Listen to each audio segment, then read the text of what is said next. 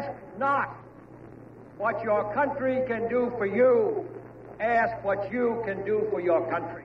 Hello, and welcome to episode 203 of Public Interest Podcast with your host, Jordan Cooper, where we interview politicians, activists, advocates, and others who seek to understand the world. We're here today with Stephen Morris, a novelist, academic, essayist, and historian who is a former Eastern Orthodox chaplain at Columbia University. He is the author of When Brothers Dwell in Unity, Byzantine Christianity and Homosexuality, and the author of Supernatural Thrillers. Mr. Morris, thank you so much for joining us today. How are you?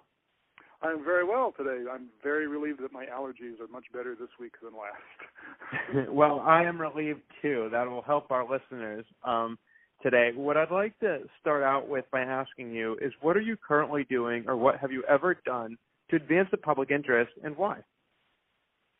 I've been a long-time academic involved in Byzantine church history with the idea of helping the Orthodox Church see what our actual practice has been in the past in regards to LGBT folk, and point out possible ways forward, that it's really impossible to lead someone, to lead people in a new direction, unless you really know where you've been before. And it's too often that the so-called traditionalists like to say, the rules say, or the history was, and they really don't know what the history or the rules were really all about. So somebody needed to point out what the actual practice of the Orthodox Church has been in the past, and to suggest a few ways to go forward with that.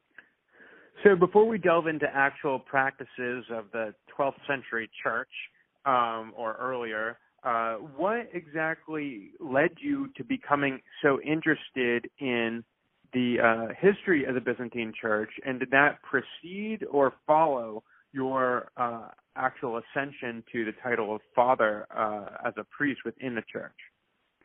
Well, from about fourth grade, I was convinced that God exists, and that demands some kind of response from us. And my family was not religious at all. I became an Episcopalian when I was in junior high school, because that was the church nearest to us where I was growing up in Seattle. And then when I got to Yale as an undergraduate, I discovered the Orthodox Church and felt so much at home there that I converted to Orthodoxy when I was a sophomore. And having already intended to become a priest, I just naturally followed through with that in the Orthodox Church. But the other thread of that was that I had long suppressed my homosexuality. I'd known since the ages 6 or 7, maybe 8, that I felt a certain way when I saw pictures of hunky princes in the Arabian Nights storybooks. And I had no name for that. But as I got older, I realized there was a name for that, and I turned away from that, because I was constantly getting messages from religious authorities and from mainstream society in those days that this was wrong, this was bad, this was not something appropriate to engage in. And then finally, in my mid-30s, the dam broke, and I just couldn't deny that any further. So I came out. I was forced to resign from active ministry, my chaplaincy at Columbia University, and discovered independent scholarship as a way to do the same thing but different, to keep thinking and writing and talking about Byzantine religious practice, but now with a very specific mission to open up the history of Orthodoxy and Byzantine Christianity in regards to LGBT folk. It's interesting that you mentioned that while in elementary school you became aware and in fact convinced of the existence of God around the same time that you became aware of your own homosexuality, which in turn became repressed by that very thing, by the church, which is the institution with which you've chosen to associate God throughout your life. Especially, it's interesting within light that you came from a more secular family, where I'm presuming homosexuality wasn't as prohibited as it might have been in the church. Do you have any? Can you reflect on how they both emerged at the same time? The one almost counteracting the other? Well, I think in my family, although that was fairly secular, sex was not something that got talked about at all in any way, shape, or form. So it was always kind of a forbidden subject in as far as that goes. And I think just the realization that the world is so much larger than what we can see and touch opened up so many vistas for me in terms of religion. And then, but I encountered the guideposts, the guides along the roads into these new vistas seem to have a consistent message that this is wrong, this is not something that you should do. And so rather than try to reinvent the wheel, I trusted them that they knew the way in along these religious pathways much better than I did, and that I should trust them. So, Stephen, let's delve into Byzantine history. And for our guests, giving them the benefit of the doubt, could you please define when the Byzantine Empire stood, where its center was in Constantinople, and can you please elaborate upon the connection between the Eastern Orthodox Church and the Byzantine Empire? Yes. The Roman Empire, centered in Rome, in Italy, persecuted Christianity. It was illegal to be a Christian until the year 313, when the Emperor Constantine made it possible to be a Christian. He didn't make it the state religion, but he legalized the practice of Christianity and embraced Christianity himself.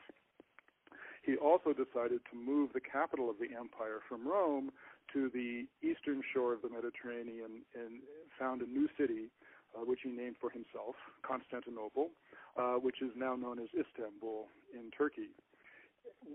The city of Constantinople was built on top of a much smaller village that had been there first, which was known as Byzantium.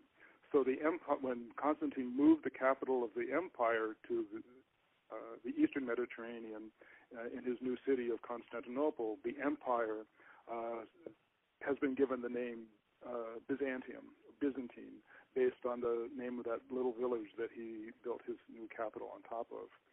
The empire, which was still, people in the eastern Mediterranean still thought of themselves as Roman and still ruled the empire from the shores of Spain to Syria. And gradually, though, the western part of the empire fell away and it was overrun by barbarian tribes from the Huns and the Visigoths and the Ostrogoths and the people coming down from Germany. But the empire survived in the eastern Mediterranean, North Africa, Greece, Asia, until 1453, when the Turks came out of the further reaches of the east and conquered Constantinople and made it Istanbul, a Muslim city that it still is today. So 1,100 years, which began with the transition from Rome to modern-day Turkey, and it fell with the invasion of Mehmet the Conqueror, who founded the Ottoman Empire, which would last into the 20th century. So really you're talking about an 1,100-year period. Now, how is that related to the Eastern Orthodox Church? Well, the early Christian theologians in the Latin-speaking West were primarily converted lawyers who thought in very legalistic terms. The Greek-speaking early theologians in the East were poets on the whole, and much more comfortable with mystery and transcendence. So the Greek-speaking Christianity of the Eastern Mediterranean is what Constantine fostered and supported in Constantinople, and that Greek-speaking Christianity became what we now call the Orthodox Church, or the Byzantine Church, because of its roots in Constantine's empire. So tension between logos and pathos. Yes, very much. And you, the whole.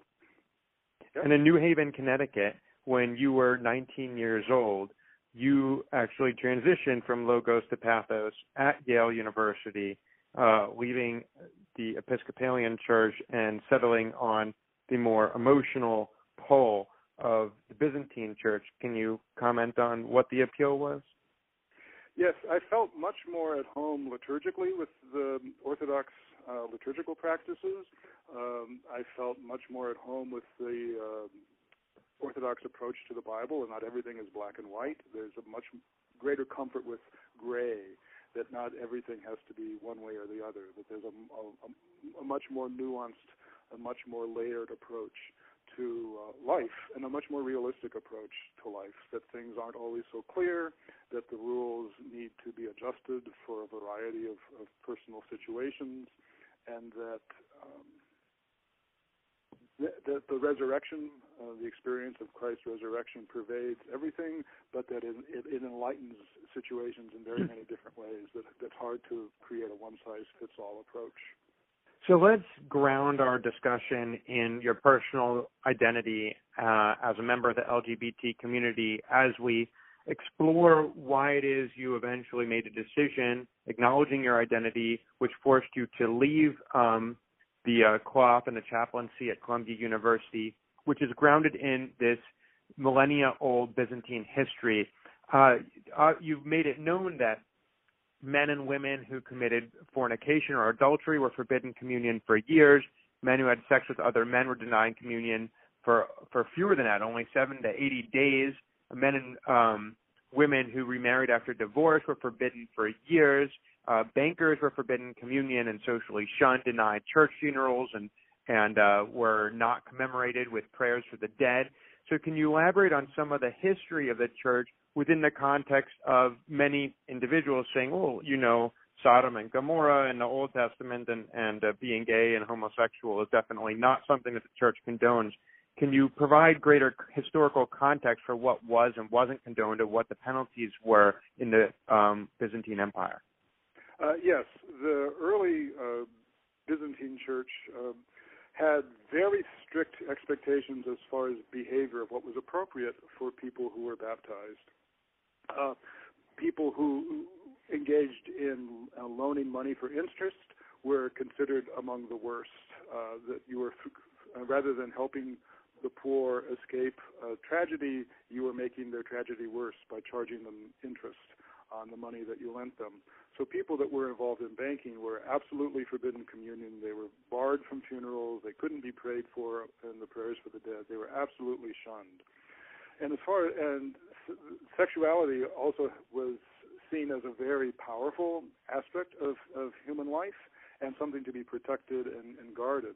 So marriage was seen not as a contract that dissolved with the death of one of the partners, but the marriage was seen as an eternal relationship that survived death, and that anyone who betrayed a deceased partner was committing adultery. So anyone who engaged in or entered into a second or subsequent marriage following the death of a partner, death of a wife or a husband, or even worse, if that other partner was still alive, and if somebody remarried after divorce, that was seen as an absolute betrayal of the first relationship, and so they were absolutely forbidden communion for many, many years as well. Whereas sex between men was looked on as, well, that's something that happens, and it was discouraged with a slap on the wrist. But that there was always a sense that heterosexual betrayal of marriage was a much more serious offense. Financial betrayal of the poor was a much more serious offense. And nowadays people think that, that people can get married over and over again. It's not a problem. But, God forbid that two men should be in a sexual relationship together. But in the past, it was really very much the opposite. Grown men, were almost expected to be powerless in the presence of a beautiful boy, an adolescent who was still fuzzy-cheeked, whose beard had not completely come in. And so there were a lot of rules about keeping those beautiful boys, adolescents, without beards, out of monasteries, because the grown monks were expected to be, you couldn't expect a grown man to control himself in the presence of one of these beautiful adolescents. But for grown men to be sleeping together, yeah, that happens. So there grew up eventually to sanctify a second or a third marriage about the year 1000, that the church acknowledged that, despite all the protests, people did get married more than once. And that while the second or third marriage could still be forbidden, this is wrong, but here's a service to bless it because we know it happens. And they also developed a service to bless a relationship between two men called brother making. And that relationship was originally evidently a partnership between two monks who joined together for mutual support of prayer and Bible study and did not have a sexual aspect to it, but that it very quickly spread to be used in secular society.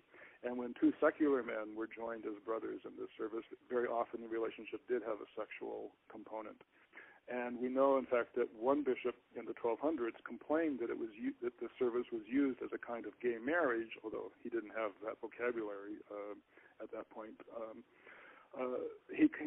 It was used as a form of gay marriage in the 1200s, and only he objected.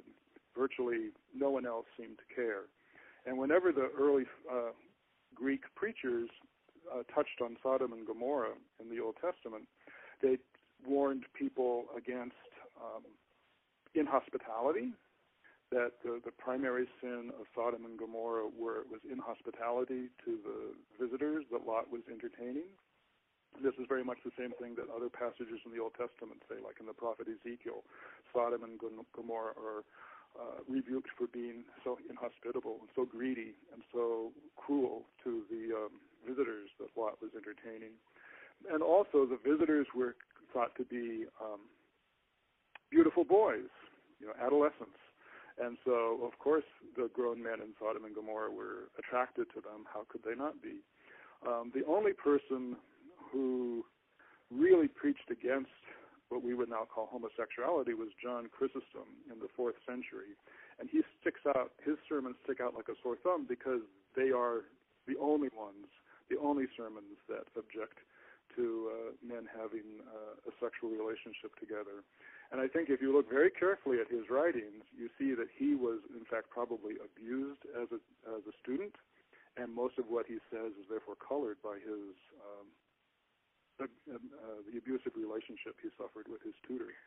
Now, Stephen, you've been able to delve quite deeply. Well, for our listening audience, it's quite deeply. I'm sure for you that's just a quick, shallow synopsis of millennia of history within the church and within Western civilization. Many of our listeners may be listening, well, this is wonderful. I sat through history class in high school, and it's great to know about this. But why is this relevant to us today? Why is Stephen so interested in the history of early Byzantine Christianity and its evolution and thoughts of various different transgressions against the church? How is this history relevant in shaping the way the church conducts itself today and the way homosexuality is viewed today, and why is it relevant to your life and the lives of our listeners? Well, I think it's relevant now because of the ascendance of the so-called religious right, which is prevalent not just in the United States, but some circles in the Vatican and in some circles in Russian and Eastern European society, that there are certainly people who call themselves traditionalists, some members of the Supreme Court, in fact, who say never has society legislated or permitted marriage between two men or two women, that this is something that's totally outside the pales of what's acceptable behavior. And in fact, if we look at our history, we know that it is not outside the parameters of acceptable behavior, and that so often, especially in religious circles, nothing new can be introduced without demonstrating how it grows out of previous practice. Religious people tend to be conservative because maybe has the wrong connotations, but they value history, they value past experience, they value precedent. So you have to demonstrate how what seems to be a new practice is actually rooted in previous experience. And so for the so-called traditionalists in the Vatican, in the Russian Orthodox Church, in Moscow, in parts of Eastern European society, or on the Supreme Court, here in the United States, they need to see that homosexuality was much more, not just tolerated, but accepted in medieval society, in medieval Christian society, in medieval religious practice. And so, in order to be comfortable with it today, we have to see how people were comfortable with it in the past. And, well, so that has been the context. It seems as though it's almost the 16th century Protestant Reformation that really creates a departure from historic church tradition with all this tumult in Europe that leads to potentially greater animosity towards homosexual practices. Is that a fair assessment, or is that off base? I think that's certainly a very large contributing factor. When you cut off when you cut yourself off from the ongoing lived experience of Christian community and say, we have to go back to the text, and you abandon all the traditional tools that you've had to interpret that text or to see how that text has been interpreted in the past, you lose the depth and the richness that comes with reading between the lines. And so it sounds like something that you're offering to our listeners is a sense of the importance of historical context to modern discussions, a sense that we're part of a historical fabric of civilization where the problems we're encountering today are by no means the first time societies had to deal with these issues. And in fact, there's a rich and vibrant history of these issues having been addressed in previous legal systems, in previous societies, and previous social mores. Is that a message you're trying to convey today? That's exactly it. We're not reinventing the wheel here. People have dealt with these issues time and time again. And especially for religious people, these issues are not something to be afraid of. They're not something to bury. They're not something to say, oh, that's absolutely forbidden and we can't even discuss it, which is how the religious right so often approaches these things.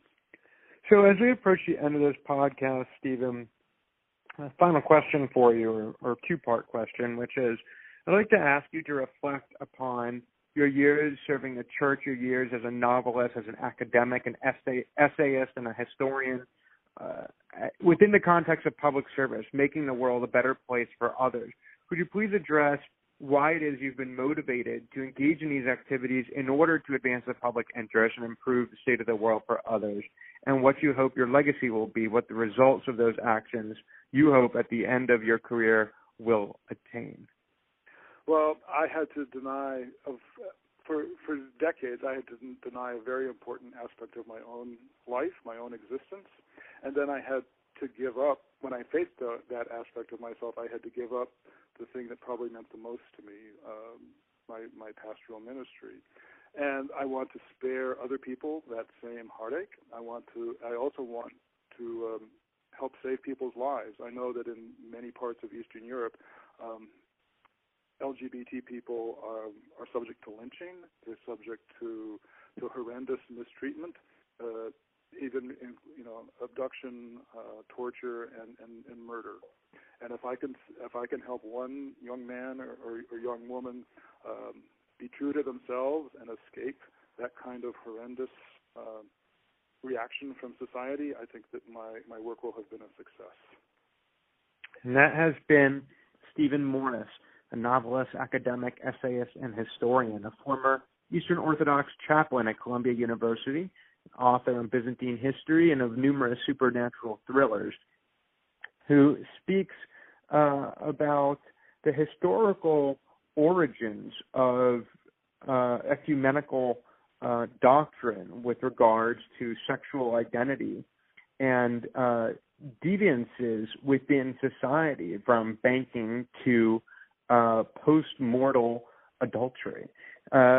Stephen presents a nuanced view of history in order to influence the current political discussion, especially by the religious right, so-called traditionalists, who seek to ground their anti-marriage equality, anti-homosexual agenda by grounding their arguments in what Stephen refers to or implicates as a fictional history of historical antagonism towards homosexuality, and that characterizes the current rise of marriage equality and acceptance of LGBT's community and society as unprecedented, which Stephen demonstrates clearly has not been the case, especially within the Byzantine Empire.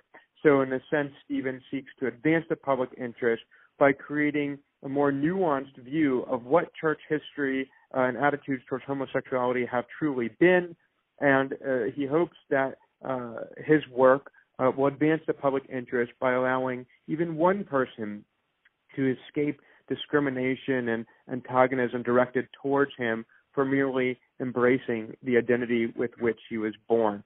Stephen, I'd like to thank you for joining us today. Thank you so very much, Jordan. I really appreciate this opportunity. This has been another episode of Public Interest Podcast with your host, Jordan Cooper, where we interview politicians, activists, advocates, and others who seek to improve the state of the world. I'll remind you to subscribe on publicinterestpodcast.com and on iTunes. Leave a review of this podcast on iTunes and listen on Stitcher, SoundCloud, CastBox, Blueberry, Player FM, Facebook, Twitter, LinkedIn, and YouTube. Should you wish to comment on this episode, you're welcome to leave a voicemail at 240-630-0380. And the first 3 minutes of that voicemail may be played in future episodes of Public Interest Podcast. Should you wish to support the podcast, you're welcome to leave a contribution in an amount that you feel comfortable with at publicinterestpodcast.com. Thank you so much for listening, and we'll talk to you next time.